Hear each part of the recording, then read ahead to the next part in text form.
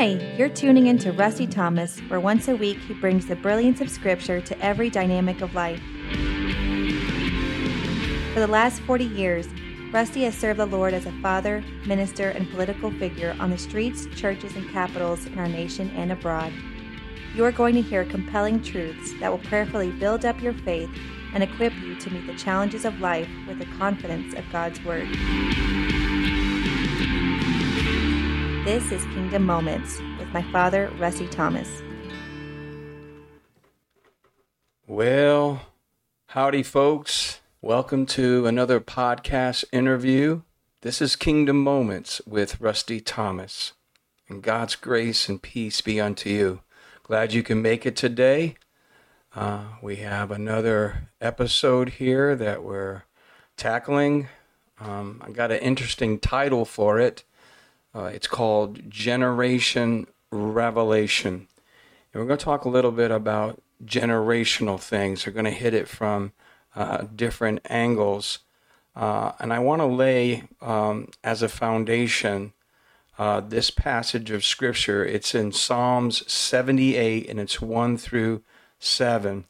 With our many years as the Assistant Director of Operation Save America, National Director of Operation Save America, our dear brother Flip Benham, he must have preached on this passage of Scripture countless times, to really encourage that multi-kingdom generational vision. And this is something that really we built the Thomas Nation upon. As the patriarch of the Thomas Nation, I was very much concerned about establishing that multi-kingdom generational vision. And this passage of Scripture was foundational. And so God's word says, "Give ear, O my people, to my law. Incline your ears to the words of my mouth. I will open my mouth in a parable. I will utter dark sayings of old, which we have heard and known." Now listen, "and our fathers have told us." Now obviously in this first portion of this passage of Scripture, we can truly see, some of the ministry of our Lord and Savior, Jesus Christ. Yeah, he, obviously he plainly spoke at times. He proclaimed, the gospel of the kingdom. But clearly throughout his ministry, he also spoke in parables and dark sayings. And so we see this foundationally in the book of Psalms. And of course, the Lord comes along and he implements it in the New Testament. Now, the scriptures go on to say, "We will not hide them from their children, telling to the generation to come the praises of the Lord and his strength and his wonderful works that he has done. For he established a testimony in Jacob and appointed a law in Israel, which he commanded our fathers, that they should make them known to their children." Again, men, husbands, fathers, we have this duty to humble ourselves, to repent, to surrender our lives to the Lordship of Jesus Christ, and to do our duty and fulfill our responsibilities as men, as husbands, as fathers, as church leaders and community leaders. And we have to take what we learn, those things that God has deposited in us, and make sure we faithfully pass it to our children and preserve it for generations yet to come. And it says that the generation to come might know them, the children who would be born, that they may arise and declare them to their children. See how that works? It's like this race of faith, right? We get born into a generation and we pick up this baton of the gospel of the kingdom, and we're supposed to run our race faithfully, right, to cross that finish line. But before we cross that finish line, we got to pass the baton, unto our children. And we have to encourage them and train them to make sure they pass the faith to their children and their children's children. And this is part of how the gospel of the kingdom spreads throughout the earth. And it says that they may set their hope in God and not forget the works of God, but keep his commandments. And you have to understand this, brothers and sisters. I think God has two main issues with us, as his fallen creatures, as human beings in this fallen world. A, we're sinful. B, he's holy, right? And so, thanks be to God for the gospel of the kingdom of our Lord and Savior, Jesus Christ, because God resolves that problem. Because there's no way a holy God can have a relationship with sinful creatures. And it's through Jesus Christ, that barrier, that gulf that was fixed between our Creator and us was removed through the crucifixion of Jesus Christ and his raising from the dead.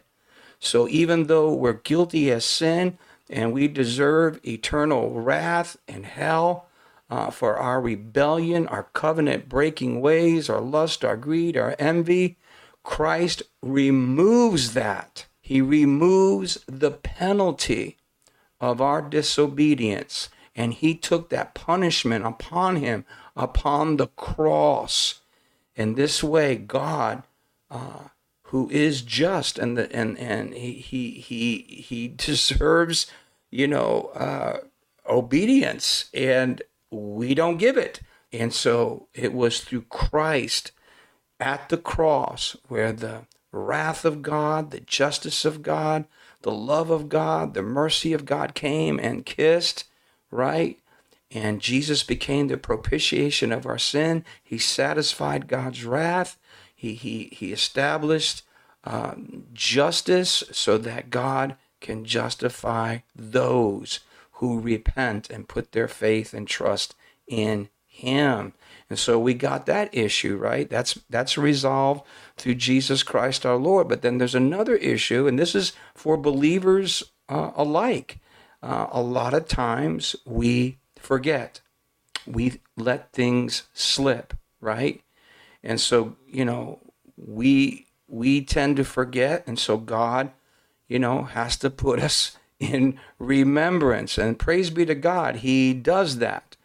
He knows how to take us to the woodshed. He knows how to discipline us, right? He knows how to make us cry.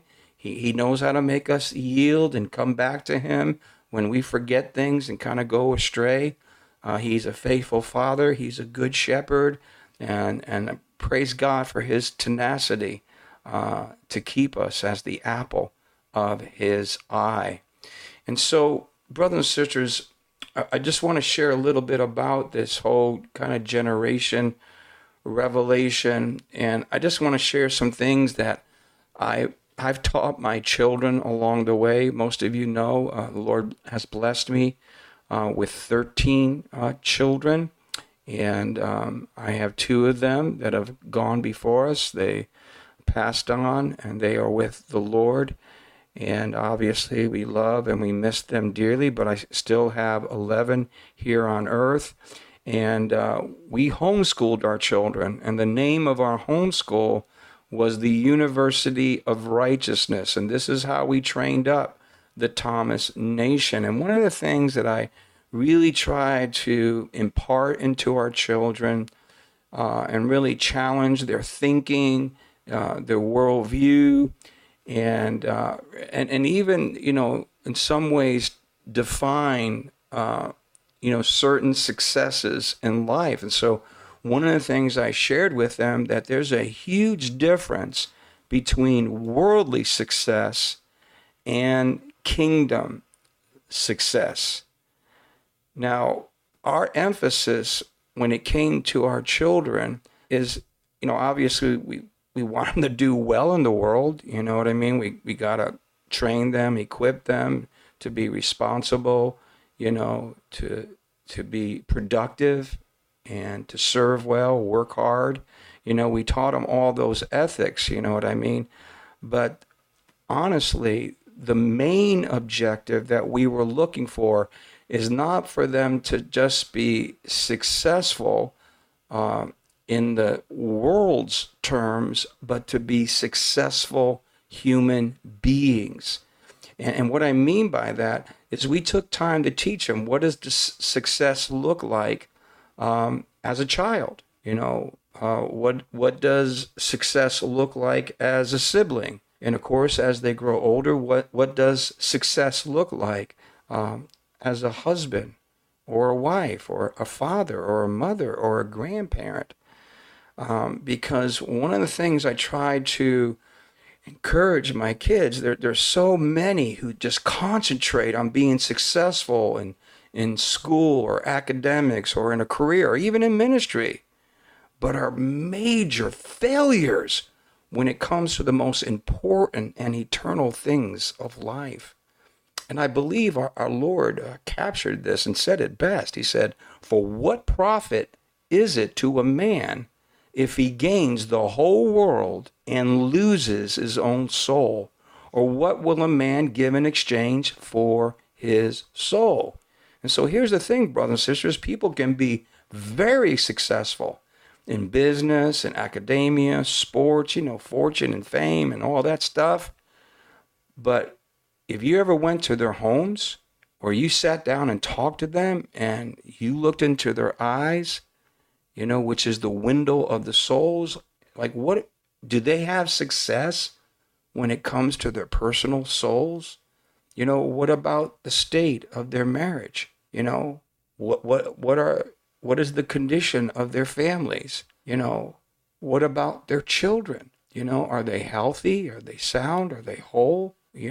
Or are they in torment? Are they being tortured, by sin and the evil one, right?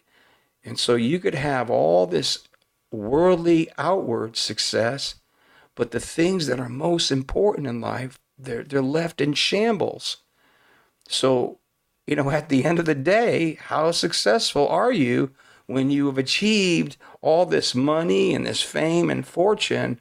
What happens to that when you come home? Like, what are you resting that success on where it matters most?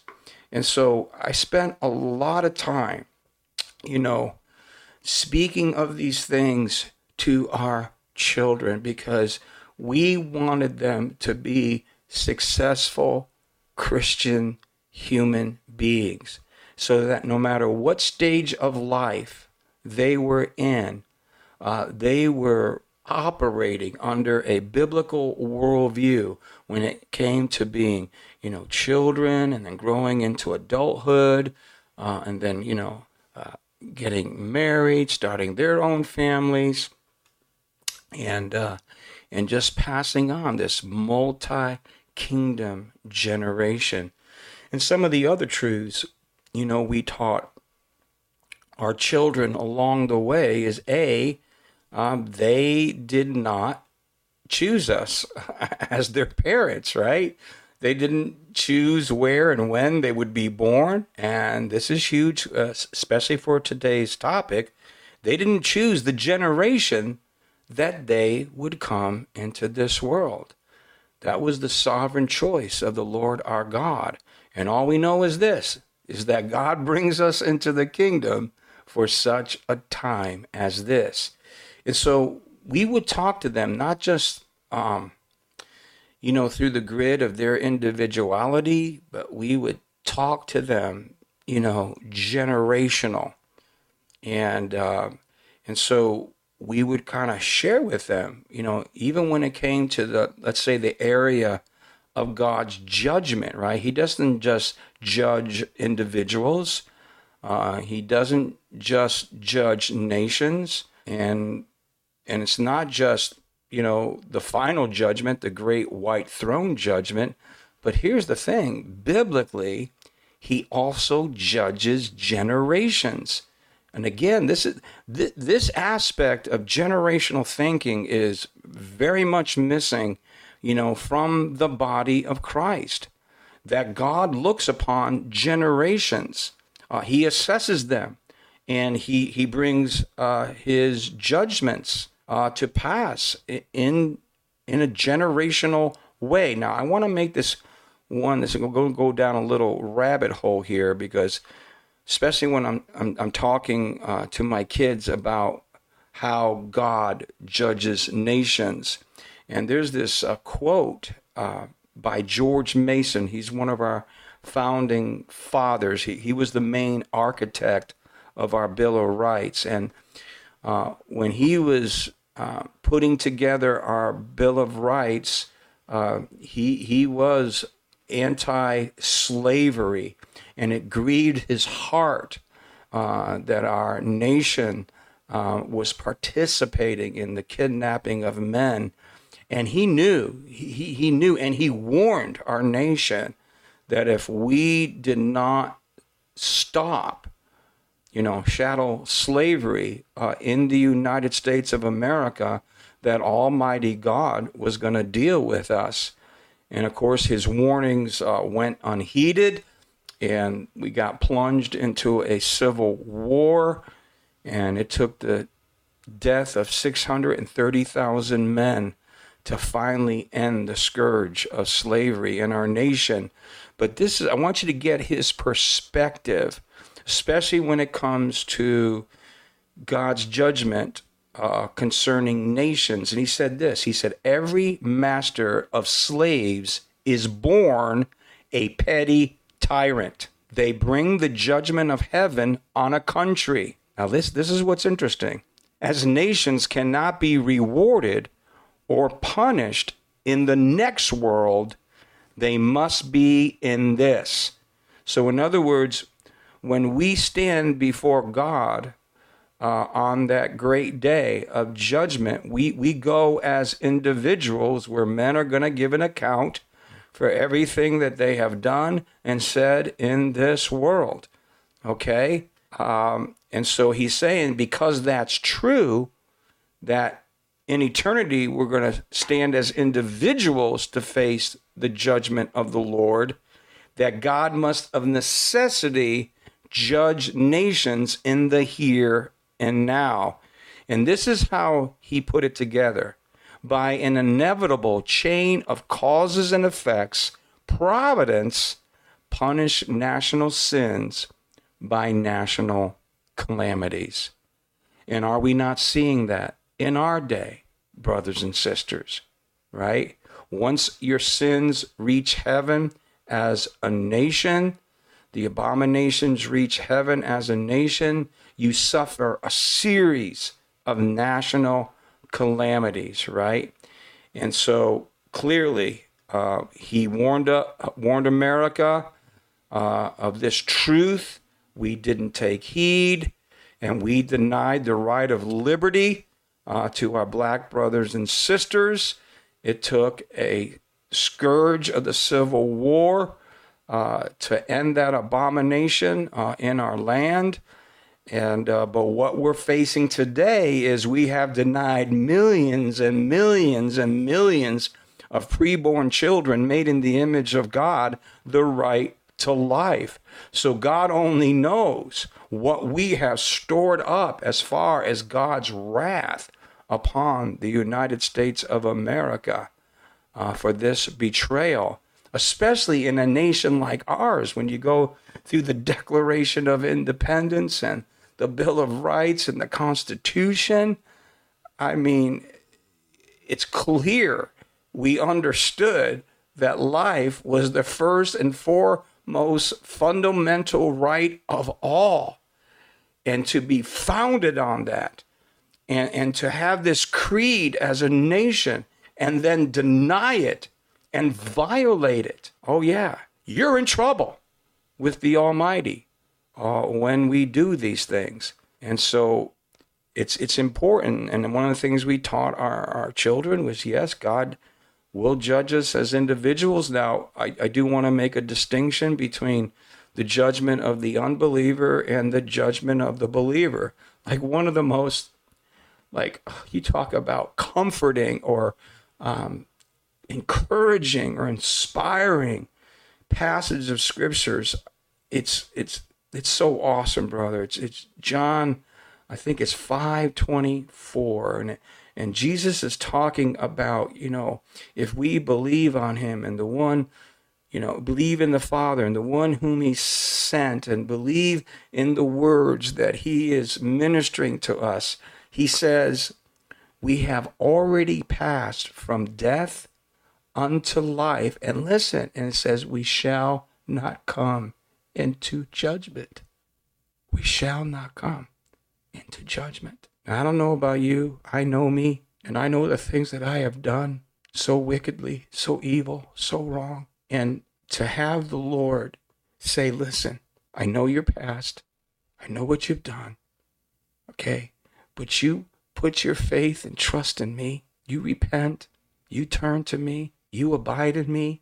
You trust in my word. You get filled with the Spirit and be led by my Spirit.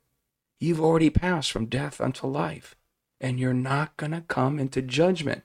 See, the judgment for the believer is not whether or not, we're going to heaven or going to hell. That's not the judgment of the believer. Jesus says once we believe in him, we've already passed from death unto life. It's already a done deal. And there's nowhere in the New Testament that the Bible says when a believer died, that he died. It said he fell asleep. They fell asleep. And so, there is a judgment for the believer as far as what our rewards will be in heaven. That is clear. He talked about, living our Christian life. Is your works like wood, hay, and stubble? Or are they, precious stones? Are they gold and silver? He says, those things are going to be thrown into the fire, right? On this judgment of the believer. And whatever survives that fire, that's going to be your reward in heaven. Okay? So, pretty much that's the judgment of the believer. And so, anyway, kind of teaching my children these things. And one of the scriptures I brought them to when I talked about how God, in his providence, how he judges generations. There's this scripture, it's in Matthew 12, 41, 42, and Jesus says this, the men of Nineveh will rise up in the judgment with this generation and condemn it, because they repented at the preaching of Jonah. And indeed, a greater than Jonah is here. The queen of the south will rise up in judgment with this generation and condemn it. For she came from the ends of the earth to hear the wisdom of Solomon.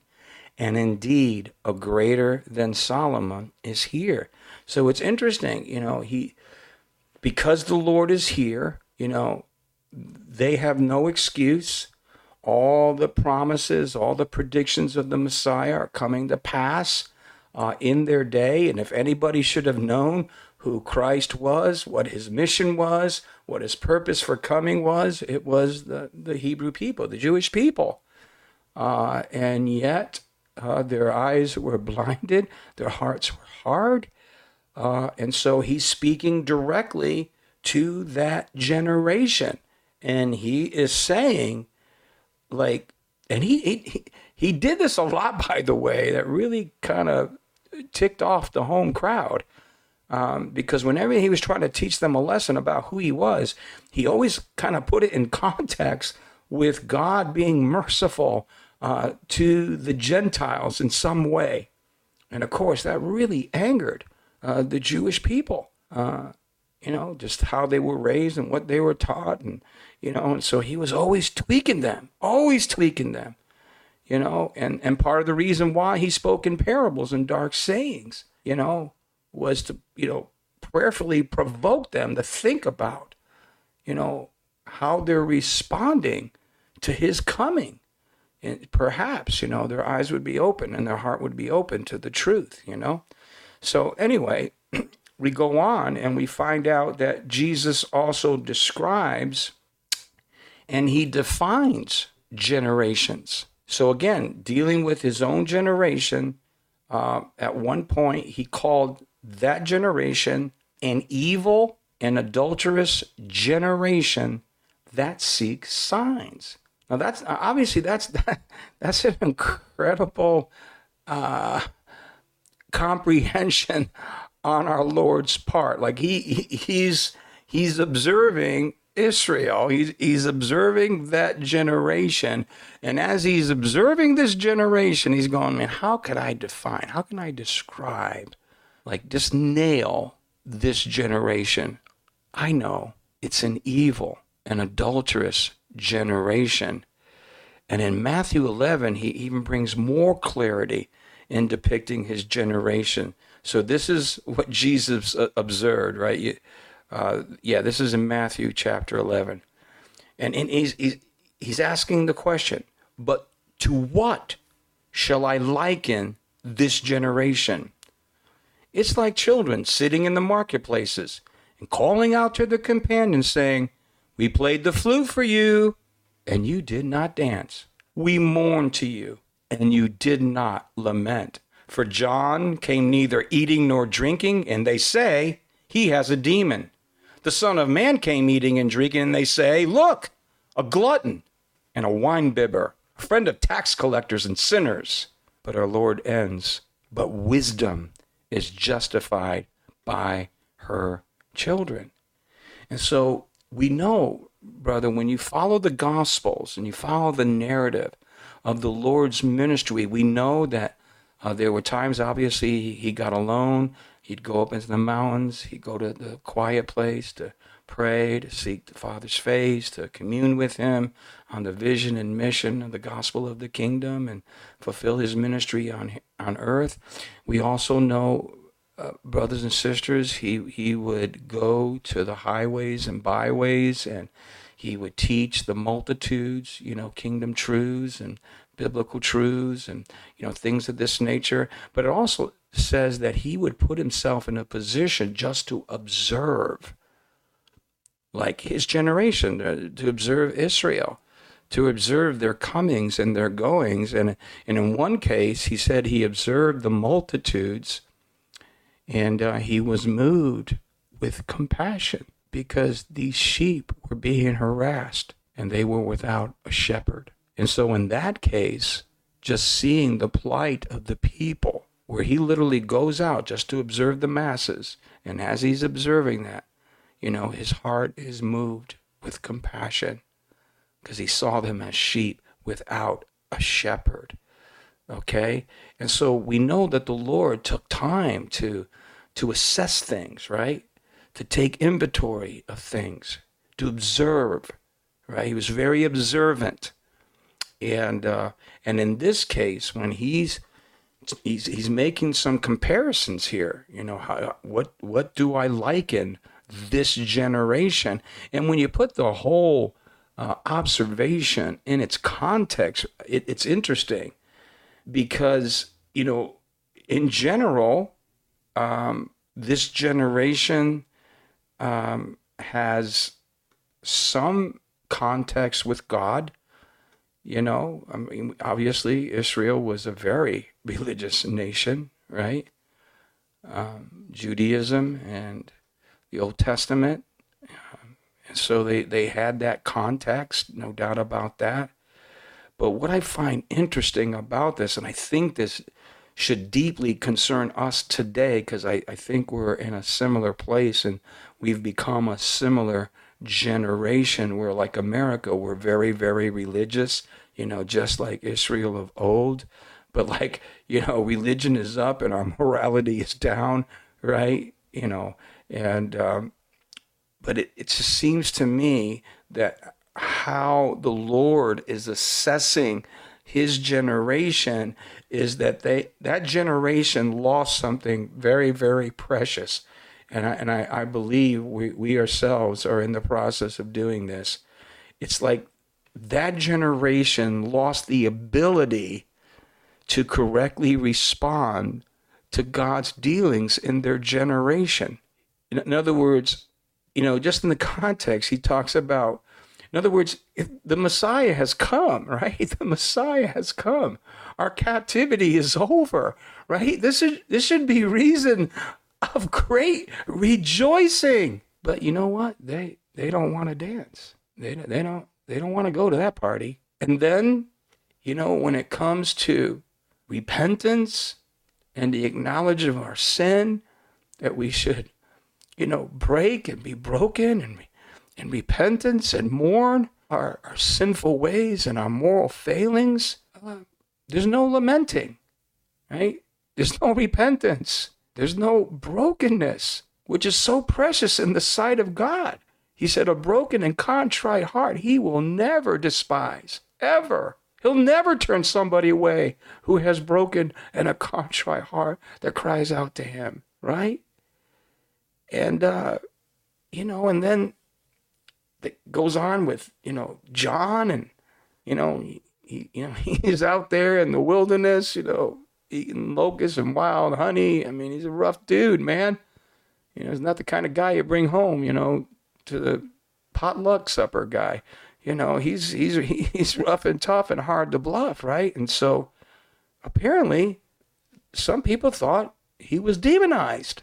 And then when it came to our Lord, who he says came eating and drinking, and remember that was one of the accusations against the Lord, that Jesus Christ was a friend of sinners. Now we got to remember that, brothers and sisters. That was not an endorsement. That was an accusation, right? That was a condemnation upon him. If you're a holy man, how in the world can you hang with these people? Are you serious? They'll defile you. They'll corrupt you, But our Lord was so powerful and so precious. He said, the doctor doesn't come for the well. He comes for the sick, right? He came to call sinners to repentance. And praise be to God that he did that, right? And so the accusation against the Lord, he's a glutton, he's a winebibber, friend of tax collectors and sinners, right? And so here's the thing, they're responding like, John the Baptist and Jesus and the apostles are calling out, they're teaching, signs and wonders are following the preaching of the gospel of the kingdom, right? God's word is going forth, it's going forth in power, and this nation and generation is responding, just not responding correctly. And that was the great error of that generation. And what we have to be very careful of, brothers and sisters, is that we do not follow that same foolish and wicked course. And honestly, brothers and sisters, this leads into some of the other things that I try to impart into our children, to encourage them, right? That when you look at the temptation of this generation, which is very similar, again, we're a very religious nation, and we do respond to God in this nation, but the issue is, are we responding correctly to his dealings in this generation? That is the issue that must be dealt with. That is the issue that must be resolved, just like in their generation. Now, we know they never made the adjustment, right? They never repented for how they treated the ones that God sent to them, right? And it cost them greatly in 70 AD. And what our Lord prophesied came to pass. Not one stone would be left upon another. And behold, your house is left to you desolate. But brothers and sisters, this is why we have to, and this is so critically important in light of this situation that we're dealing with in our generation. There's a great need, a great demand for prophetic reformers to arise. And this is something that I have been involved in for many, many, many years, to equip especially young men and challenge them to take the time, just like our Lord, right? He took time to observe, like he took inventory. He was looking around. He was weighing things, right? And he was making righteous judgments concerning nations and generations, okay? And so we need to equip and train godly young men to honestly to assess the condition of this generation. And what I mean by that is that we need godly young men to arise who will take the time to observe, to research, like what is the condition of the family in this generation, right? What's the condition of the church in this generation? What's the condition of our communities, right? And what is the state of our nation? And to observe it, research it, and then hold up what we find to the light of Scripture. So critically important, right? And then whatever the Scripture says, we have to give our lives to take what is, right, the honest assessment, the true condition of, marriage, family, church, community, our nation, the true condition, right? Take what it is, and we got to be brutally honest what it is, and then give our lives to make it what it ought to be. And brothers and sisters, this is how we faithfully pass on this multi-kingdom generation. This is how we pass on the baton from one generation to the next, right? And so this leads me to really conclude this time, because I really wanted to lay this background with you, because we have two kingdom projects that are converging even as I speak to you. We have the Kingdom Leadership Institute, our online school that prayerfully will have our first pilot semester in spring of next year. And then this fall, we're going to do a church plant called the American Reformation Church. And I wanted to spend just a couple of minutes to understand what these things are based on, okay? Well, obviously, first and foremost, it's based on the study of Scripture. But it's also spending a lot of time of studying God's redemptive historical patterns. So most of you are familiar with the historic Reformation, okay? Now, understand, I believe the 66 books are the closed canon of Scripture. God's not going to add to that or subtract from that. It's a closed canon. But there is the revelation of God contained within those 66 books. So for instance, for the historic Reformation, the just shall live by faith was always in the Scriptures, right? It was always there. In Habakkuk, in Romans, the just shall live by faith. So even the Catholic Church had copies of the Bible. They probably read those words over and over again, but there was a disconnect. It didn't resonate. They were blinded to its reality. And so for centuries, the church is becoming corrupt, right? And we have this huge struggle going on the integrity of the church when it comes to the relationship with God and His holy Scriptures. And so for centuries, the church was walking in darkness. It was corrupt, right? But at a certain point in time, God began to move on certain men, and the Holy Spirit, opened their eyes, opened their heart, opened their understanding to the biblical truth.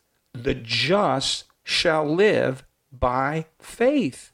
Again, that passage of Scripture was always there, but it took the Holy Spirit to open their eyes to see it and make application in the world. And once that hit, the Reformation took off in earnest. And you see that throughout redemptive history, right? There's certain times, certain generations, certain men that God opens their eyes to portions of the Scripture. He illuminates that. He reveals that, right? And then those men give their lives to make sure those truths are established in the earth. And they typically did it through two ways. A, they knew they had the responsibility to pass it on to future generations. And then there was literally churches that were established to carry that present day truth. All right. So when we think about like where we're at as the church in America, okay, and you look at what the Holy Spirit is doing in our age, especially as it relates to the abolitionist movement per se, and God beginning to raise up, like, you know, when the scripture talks about where the enemy comes in like a flood, the Spirit of the Lord will raise up a standard against him. And so, you know, when we see God bringing forth repentance, you know, amongst churches and pastors and elders and Christians, when it comes to, you know, child sacrifice, the shedding of innocent blood, when it comes to the homosexual agenda and all their tyrannies and their oppression, and when it comes to the transgendered movement, where these kids' minds are being raped and their bodies are being mutilated, you know, God is awakening his church, and he's convicting us, right? And so, and again, God's word doesn't change. You know, he's not going to add to it. He's not going to subtract to it. But in certain generations, there are certain scriptures that God does highlight. He does reveal, and he makes application, you know, in the earth, in that generation. And it's the responsibility of men and women of God to make sure, we not only see it established in our day, but we have to make sure we faithfully pass it on to the generations to come. And part of that is to have churches that would be, again, I guess what I'm saying, churches that will make the word of God relevant to the issues of the generation that we are facing. And so I want you to understand, brothers and sisters, like one of the major reasons why we're starting the Kingdom Leadership Institute and the American Reformation Church, it's based on that biblical and historical pattern that I've seen throughout redemptive history. This is something that must be done. We have to make preparations for the future. A lot of the men of God who have carry in their bodies the scars of our Lord and Savior Jesus Christ, they're going home to be with the Lord. They're getting up there in years. And God has deposited so much in them, so much wisdom and so much knowledge and understanding, so much revelation. And it is important that we preserve that and faithfully pass it on to the generation coming up and the generations to come. And so I just really wanted to just share with you this sort of generational thinking, this sort of generational understanding, and looking at, you know, the scriptures, looking at church history and what God did in certain generations, and what, you know, followed. Like, how did the men and women of God respond to the present day truth? What did they do? They started schools, right? They established churches, and they made sure that what God was bringing forth into the earth, that they were faithful not only to establish it in their generation, but to faithfully pass it on to other generations. And so, you know, my final thought on this, you know, one of the major truths that came out of the historic Reformation was a saying called semper reformanda, always reforming, right? That is, you know, that is our obligation as Christians. in that sanctifying process of the Lord, right? And so, brothers and sisters, I would ask you, now that you may have some more background of the why the school, why the church, and my hope is, brothers and sisters, that others would see the value of these visions and missions, and that it would encourage them to rise up, and the scriptures that so desperately need to be applied in this generation, that we would make those emphasis. It's so critically important when it comes to the future and hope of our children and grandchildren. And so, semper reformanda, always reforming.